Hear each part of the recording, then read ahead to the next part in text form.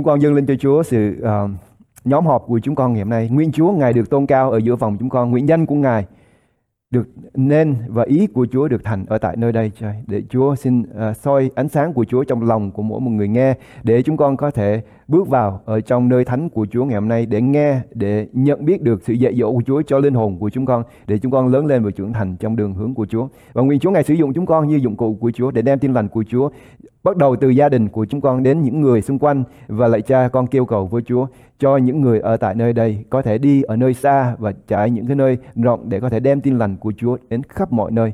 Vì chúng con biết rằng ngày mà Ngài trở lại đã gần rồi. Lạy Chúa, đừng để chúng con ở trong cái trạng thái ngây thơ về cái ngày mà Chúa sẽ trở lại, nhưng để chúng con nắm lấy sự dạy dỗ của Chúa, trang sức với quyền năng và với khí giới của Đức Chúa Trời, để chúng con có thể giật những linh hồn ở trong hàm của Satan, của quỷ dữ, và đem họ trở về ở trong vương quốc của Đức Chúa Trời. Con tạ ơn Cha ở với con trên môi miệng của con, để lời của Chúa đi ra có kết quả trong lòng của những người nghe. Đừng để con lấy sự khôn ngoan của con để nói, nhưng để sự khôn ngoan của Đức Chúa Trời được bày tỏ qua lời của Chúa và qua Thánh Linh của Chúa hoạt động ở trong lòng của những người nghe. Con cầu nguyện những điều này trong danh Chúa Jesus Christ. Amen. Ma-thi-ơ đoạn 5 câu số 3, 4 và 5. Phước cho những kẻ có lòng khó khăn, vì nước thiên đàng là của những kẻ ấy. Phước cho những kẻ than khóc, vì sẽ được yên ủi. Phước cho những kẻ nhu mì, vì sẽ hưởng được đất. Phước cho những kẻ nhu mì, vì sẽ hưởng được đất. Tôi muốn nói về cái phước nhu mì ngày hôm nay. Nhu mì là gì? Nhu mì và khiêm nhường là phẩm hạnh của những người bạn của Chúa Giêsu.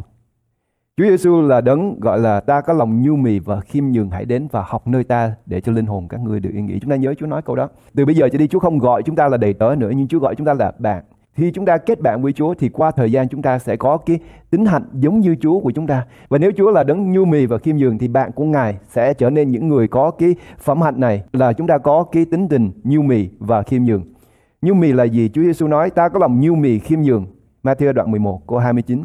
Nên hãy gánh lấy ách của ta và học theo ta thì linh hồn các ngươi được yên nghỉ. Chúa không những mời chúng ta đến để chúng ta cùng tin Ngài, nhưng Chúa nói đến để học nơi Chúa, để gánh cái ách của Chúa, để kinh nghiệm với Chúa khi Chúa làm chức vụ của Chúa ở trên thế giới này. Và chức vụ của Chúa trên thế giới này, mặc dù Chúa không còn ở đây nữa, nhưng có những người làm môn đồ của Chúa trải qua lịch sử của hội thánh của Chúa, họ đã ở dưới cái ách của Chúa Giêsu, đã học theo Chúa và họ dạy lại chúng ta. Và ngày hôm nay chúng ta cùng ở dưới cái ách đó, chúng ta cùng đi chung với những con người này để chúng ta trở nên cái tính hạnh.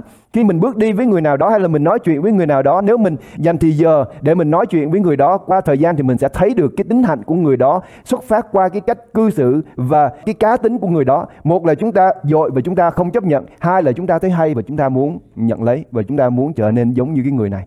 Nếu chúng ta bước đi với Chúa và nếu chúng ta nhận lấy thì mình có nhận được ra cái tính hạnh của Chúa qua hội thánh của Chúa hay không? Qua những người dạy đạo chúng ta. Quý vị có nhìn thấy tôi và quý vị có ghét tôi không? Hay là quý vị muốn học theo tôi? Mình có muốn trở nên cái người hướng dẫn mình hay không? Hay là bởi vì sự bắt buộc hay là bởi vì lý do gì đó mà mình có mặt tại nơi đây? Nhưng nếu chúng ta dành thời giờ với một người nào đó thì cái tính hạnh của chúng ta và cách suy nghĩ và cách cư xử của chúng ta sẽ trở nên giống như người đó. Và nếu chúng ta bước đi với Chúa Giêsu và những người nào bước đi với Chúa Giêsu thì chúng ta sẽ thấy cái tính hạnh này xuất phát ra trên đời sống của họ. Sự nhu mì, sự khiêm nhường. Bởi vì Chúa nói ta có lòng nhu mì khiêm nhường nên hãy gánh lấy ách của ta và học theo ta. Ngay cả trong cái lời nói của Chúa mình cũng thấy sự dịu dàng, cũng thấy sự mềm mại. Phong Chúa nói rằng ta có lòng nhu mì khiêm nhường nên hãy gánh lấy ách của ta. Chúa mời chúng ta hãy gánh lấy ách của ta và học theo ta thì linh hồn các ngươi sẽ được yên nghỉ. Ngay cả cái tiếng nói của Chúa, lời nói của Chúa mình cũng thấy nó dịu dàng, mình cũng thấy có cái sự nhu mì. Chân dung của sự nhu mì. Thứ nhất tôi muốn định nghĩa sự nhu mì là gì. Nhu mì là chịu đựng khi gặp khó khăn nhưng không trách móc. Đó là sự nhu mì. Nhu mì khi người ta làm hại đến chúng ta, khi chúng ta bị tổn thương thì mình không đối đáp lại với những người đó với sự trách móc, hoặc là mình đối đáp lại với họ với những gì mà họ đã đối đáp lại với chúng ta. Nhưng phần ngược lại thì chúng ta sẽ chịu đựng, chúng ta sẽ khiêm nhường, chúng ta sẽ im lặng, chúng ta sẽ không nói để phản lại. Mặc dù họ có sai, khi ông Phi-lát hỏi Chúa, ông có nghe họ kiện cáo Ngài như vậy không? Tại sao ngươi không nói gì hết? Chúa Giêsu không cần trả lời. Và trong Kinh Thánh nói Ngài như chiên câm dẫn đến hàng làm thịt. Chúa không cần phải nói. Sự thật sẽ chứng minh là sự thật. Đức Chúa Trời sẽ là đấng biện hộ cho chúng ta. Mình không cần phải chứng minh. Nhưng ở trong hội thánh thì chúng ta cần phải phân biệt được điều gì đúng và điều gì sai. Và chúng ta cần phải phân tích điều đó nó rõ ràng. Nhưng đối với những người chẳng tin thì điều gì chúng ta nói, nếu Đức Chúa Trời không mở lòng họ thì họ sẽ không tin.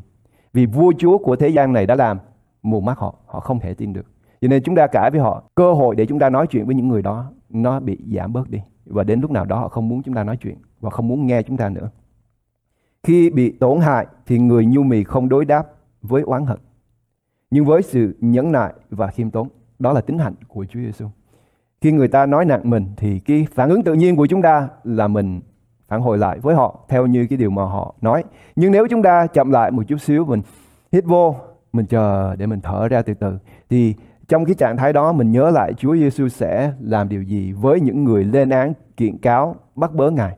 Thì Chúa, Cha ơi, tha thứ cho họ vì họ không biết điều họ làm. Mình nhớ những điều đó, mình ghi tâm, ghi trí của mình, để mỗi khi mình bị người ta bắt bớ, mắng nhiếc, chửi rủa, giống như Chúa Giêsu nói, hãy mừng rỡ và nức lòng mừng rỡ. Đây là bài giảng của Chúa chúng ta, cách để chúng ta có thể cư xử với thế gian này.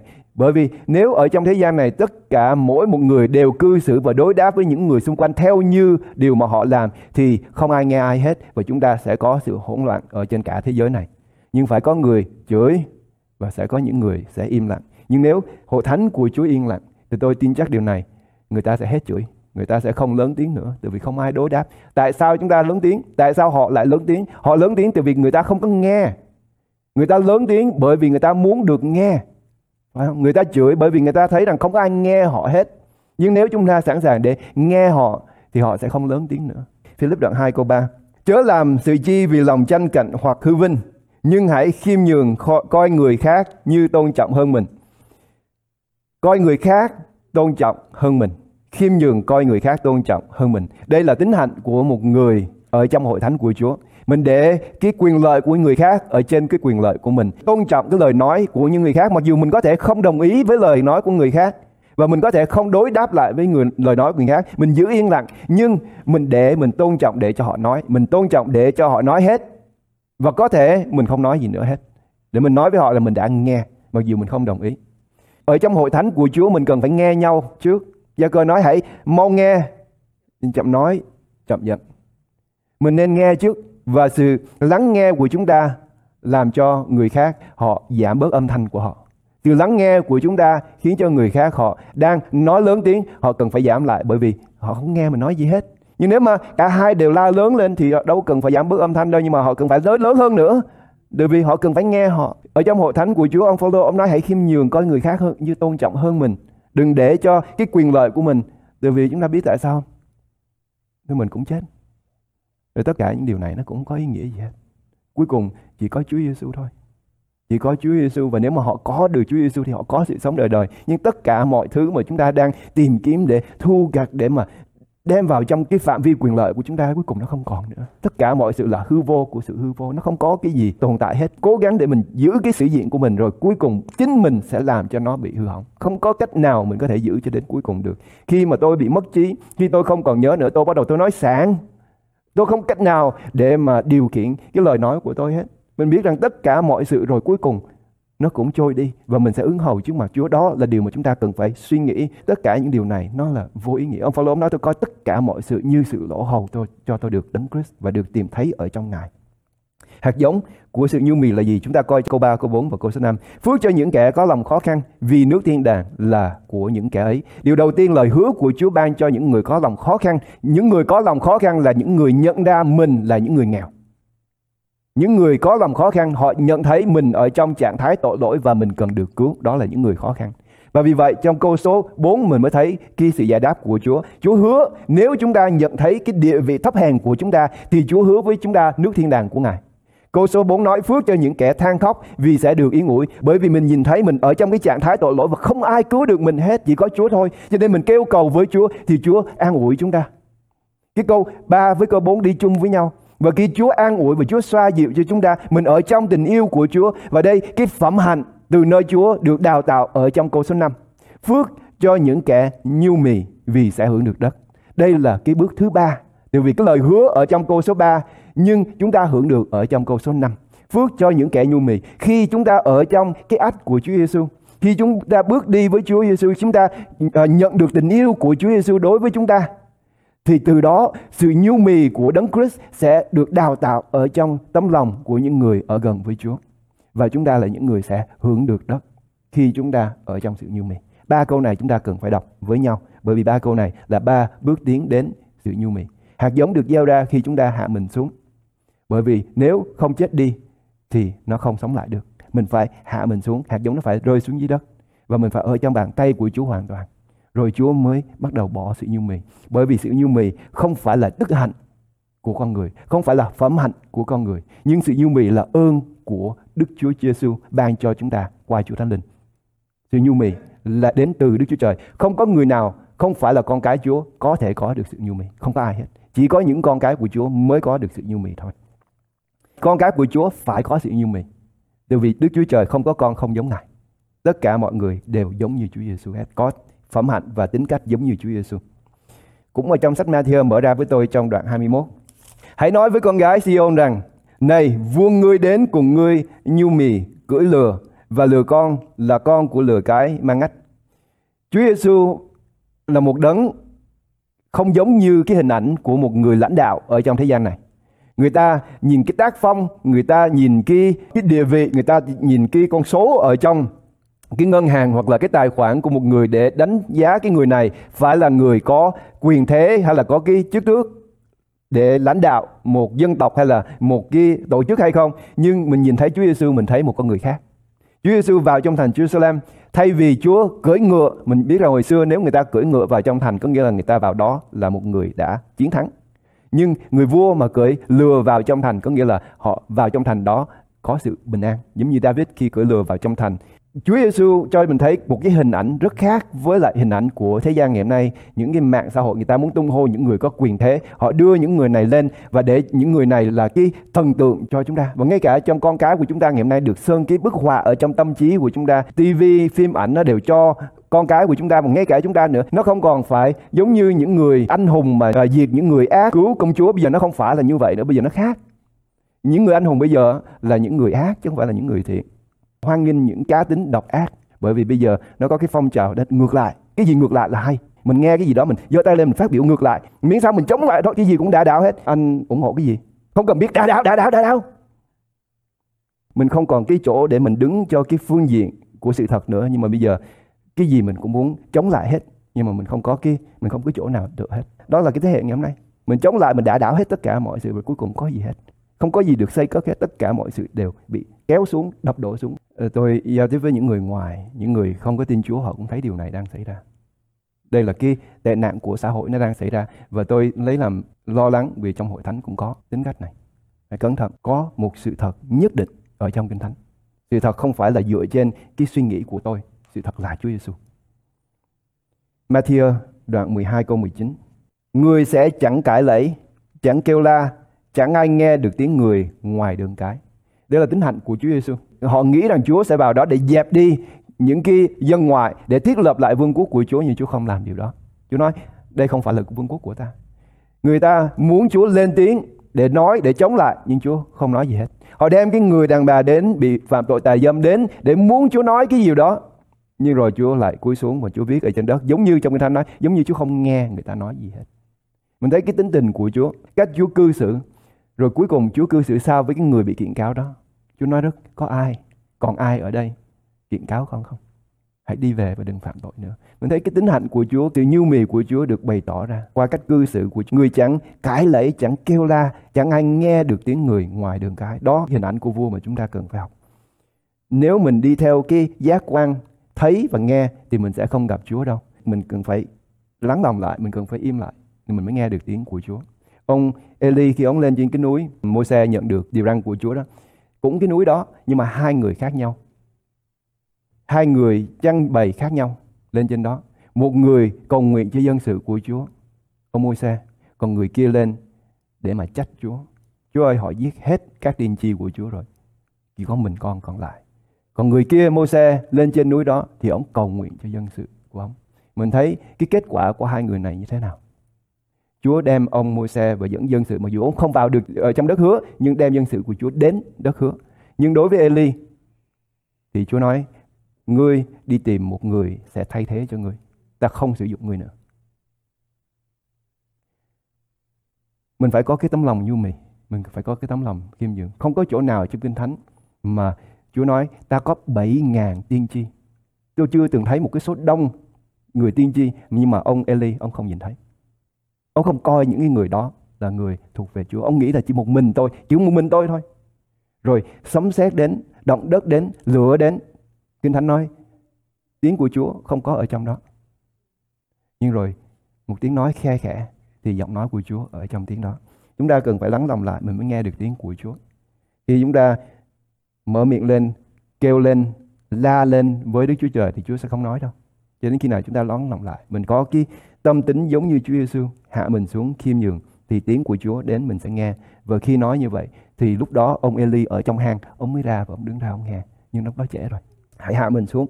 Chúa Giêsu nhìn không có lộng lẫy giống như những người ở trong thế giới ngày hôm nay. Họ muốn tung lên, hô lên, họ muốn chiêu mộ. Nhưng Chúa không phải vậy. Chúa đến rất là âm thầm và Chúa đi cũng rất âm thầm. Khi lên thập tự, mọi người bỏ Chúa. Môn đồ của Chúa không có ai đó hết. Và Chúa chết một mình ở trên cây thập tự đó.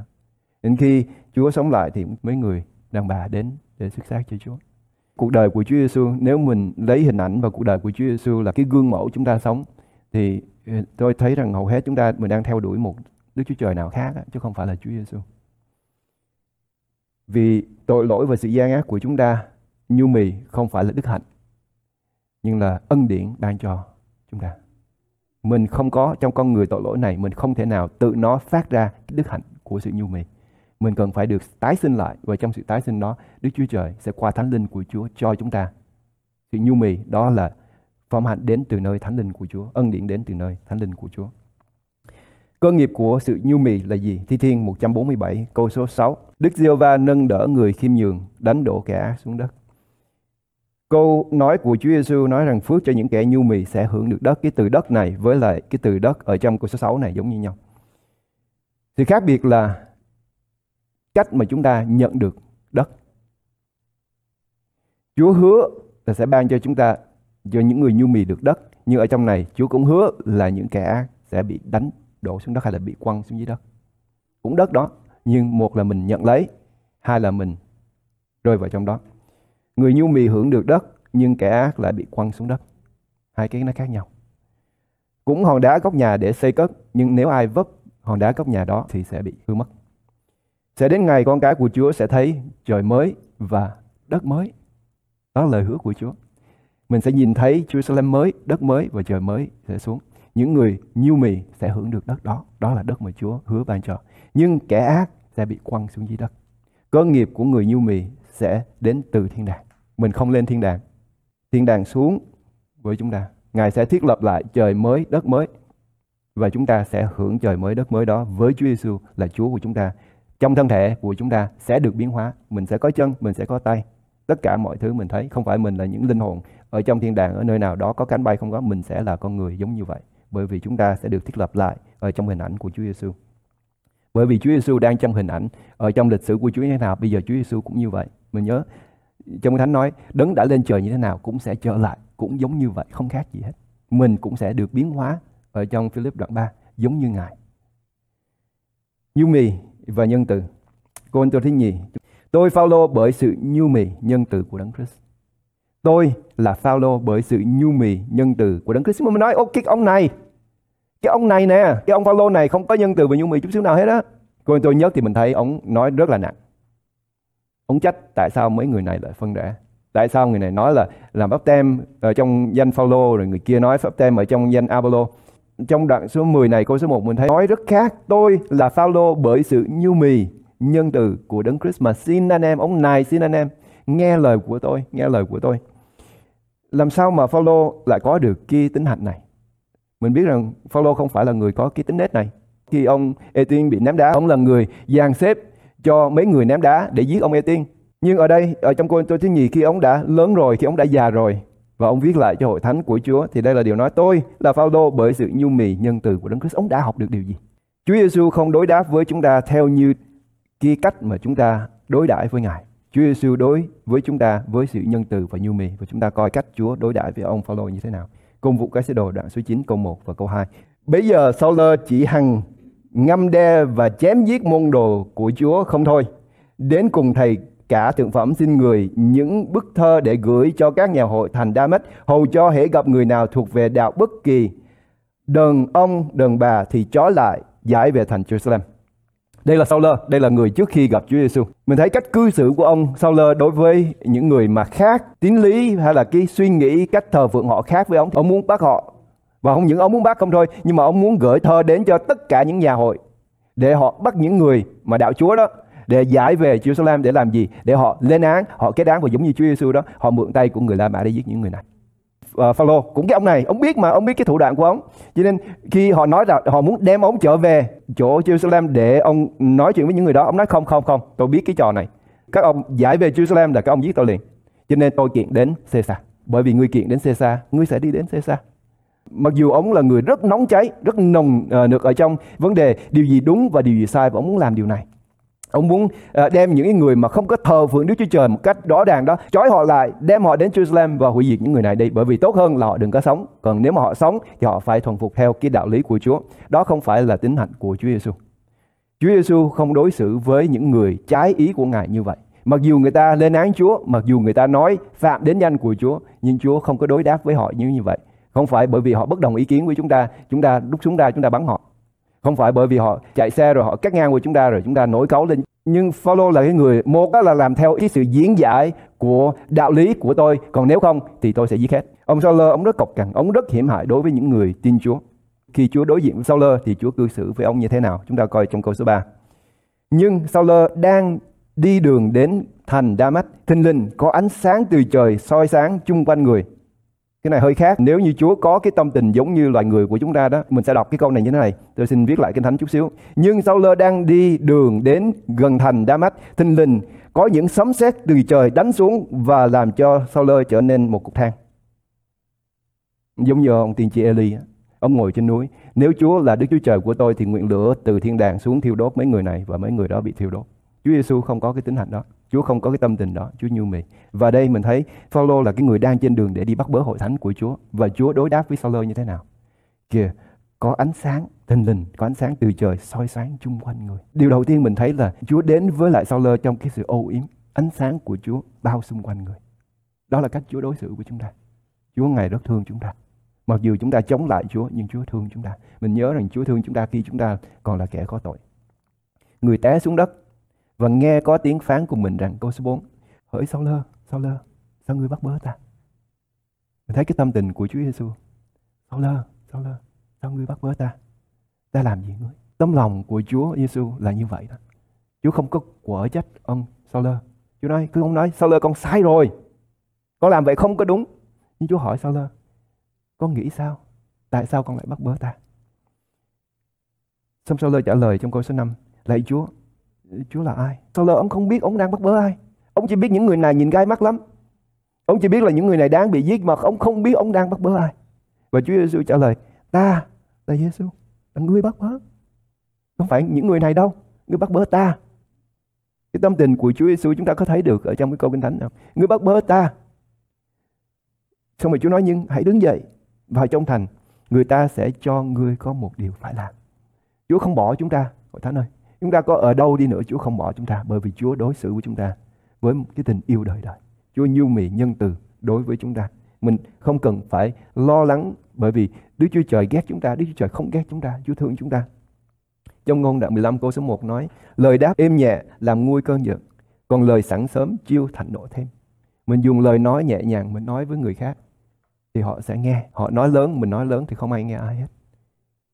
Lời đáp êm nhẹ làm nguôi cơn giận. Cách đối đáp nhẹ nhàng của Chúa làm cho tiêu tan sự hận thù của ông Saul. Lúc bấy giờ ông không biết, con chả biết con đang làm gì nữa. Chúa ơi giúp cho con. Những cái hận thù, cay đắng, tức giận của ông nó tiêu tan đi hết khi ông đối diện với sự nhu mì, sự nhân từ của Chúa Giêsu. Cô-rinh-tô thứ nhì đoạn 11. Điều gì xảy ra sau khi ông Phao-lô kinh nghiệm được sự nhân từ và nhu mì của Chúa và nhận lấy sự nhu mì của Chúa? Hồi nãy trong câu số 10 mình có đọc, đoạn số 10 câu số 1 nói rằng, tôi là Phao-lô bởi sự nhu mì nhân từ của Đấng Christ. Ông đã nhận được sự nhu mì và nhân từ của Đấng Christ. Và trong đoạn số 11 đây là cách ông bày tỏ sau khi ông trở thành Phao-lô. Bắt đầu từ câu số 23. Họ là kẻ hầu việc của Đấng Christ phải chăng? Tôi nói như kẻ dại dột. Tôi lại là kẻ hầu việc hơn. Tôi đã chịu khó nhọc nhiều hơn, tù rạc nhiều hơn, đòn vọt quá chừng, đòi phen tôi gần phải bị chết. 5 lần bị người Juda đánh Đánh roi, mỗi lần thiếu một roi đầy 40. 3 lần bị đánh đòn, 1 lần bị ném đá, 3 lần bị chìm tàu. Tôi đã ở trong biển sâu 1 ngày 1 đêm. Lại nhiều lần tôi đi đường nguy trên sông biển, nguy với trộm cướp, nguy với giữa dân mình, nguy với dân ngoại, nguy trong thành, nguy trong các đồng vắng, nguy trên biển, nguy với anh em giả dối. Chịu khó, chịu nhọc, lắm lúc thức đêm, chịu đói khát, thường khi phải nhịn ăn, chịu lạnh và lõa lồ. Một Phao-lô khi va chạm với sự nhu mì của Chúa hoàn toàn được biến đổi. Ông không còn giống như người trước đây đe dọa bắt bớ hội thánh, giết hội thánh của Chúa, bất kể đàn ông hay đàn bà, nam hay nữ, già hay trẻ. Nhưng bây giờ mình thấy hồi xưa ông bắt bớ hội thánh của Chúa, bây giờ ông trở nên người bị bắt bớ vì hội thánh của Chúa. Ông nói Chúa không biết cái người này bắt bớ hội thánh của Chúa hả? Tại sao Chúa lại gọi con đi cầu nguyện cho người này? Nhưng Chúa trả lời như này: ta sẽ chỉ cho người làm thế nào để chịu bắt bớ vì cớ danh của ta. Và đây là điểm ông Phao-lô đã chịu. Trở nên một con người có được cái tính hạnh của Đấng Christ, nhu mì và khiêm nhường. Ông chịu đựng những điều này. Nhưng đây là điều mà ông chịu đựng nhiều nhất. Trong câu Sa 18: còn chưa kể mọi sự khác, là mỗi ngày tôi phải lo lắng về hết thảy các hội thánh. Cái gánh nặng này, khi chúng ta đối diện với những người gian ác thì mình không có quan tâm nhiều, đúng không? Họ làm gì, họ đánh đập mình hay là họ đối xử tệ với mình về mình phủi xong, nếu mình vẫn còn sống. Nhưng điều rất khó để cho một người gánh là gì? Là khi những người mà mình quan tâm họ đối xử tệ với mình. Hội thánh, những lá thơ mà ông viết cho hội thánh của Chúa, mình đọc trong đó mình thấy có những hội thánh đối xử rất tệ với ông. Ông nói với hội thánh: trước đây anh em có thể móc mắt cho tôi, nhưng bây giờ anh em chê tôi. Anh em nói tôi nói cái tiếng giọng nói của tôi đáng bị khinh dễ. Cái sự gánh nặng này, nhưng mà ông không làm gì hơn ngoài yêu thương những người mà ghét ông. Tôi càng yêu anh em bao nhiêu thì càng bị anh em ghét tôi bấy nhiêu. Cái gánh nặng này nó rất khó.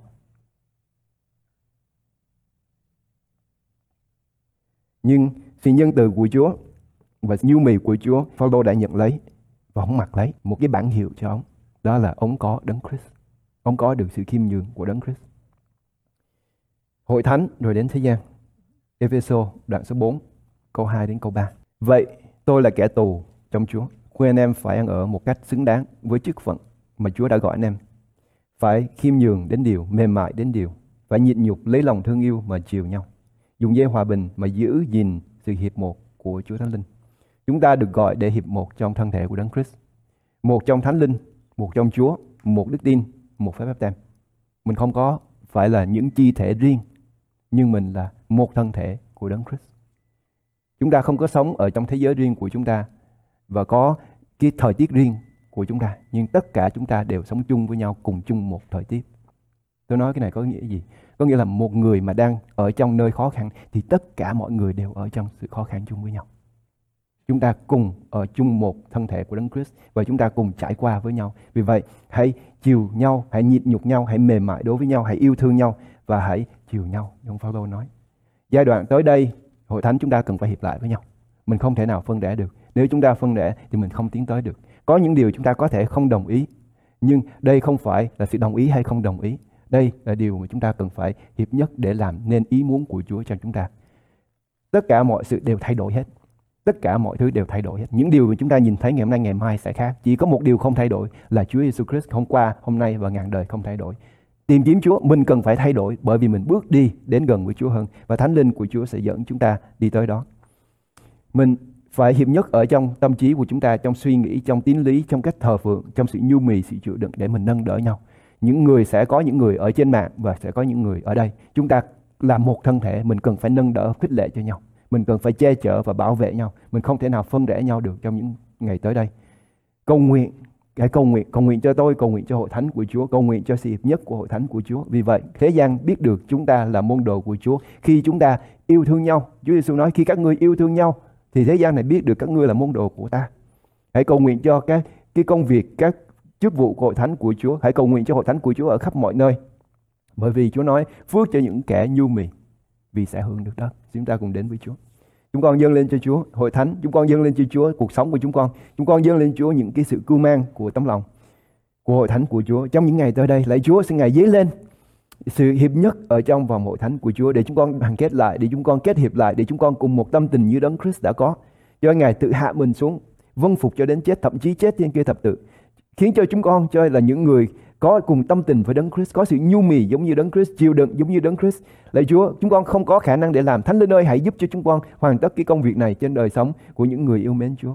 Đến với chúng con trong những giai đoạn tới đây để làm cho lòng chúng con kết nối lại, để làm cho dây hòa bình của Chúa Thánh Linh sẽ đan lòng của chúng con lại và kết nối chúng con lại, để công việc của Chúa có thể được tiến tới và hội thánh của Chúa được mở cửa, mặc dù ở trong cái cơ sở này hoặc là ở bất cứ nơi nào trên mạng lưới. Lạy Chúa, xin Ngài sử dụng chúng con để làm thành ý muốn của Chúa. Chúng con tạ ơn Cha. Cho chúng con mặc lấy sự khiêm nhường, cho chúng con mặc lấy sự nhu mì, cho chúng con mặc lấy Đấng Christ, để chúng con trở nên giống như tầm thước vóc dạng của Chúa Giêsu của chúng con. Chúng con cầu nguyện những điều này trong danh Chúa Giêsu Christ. Amen.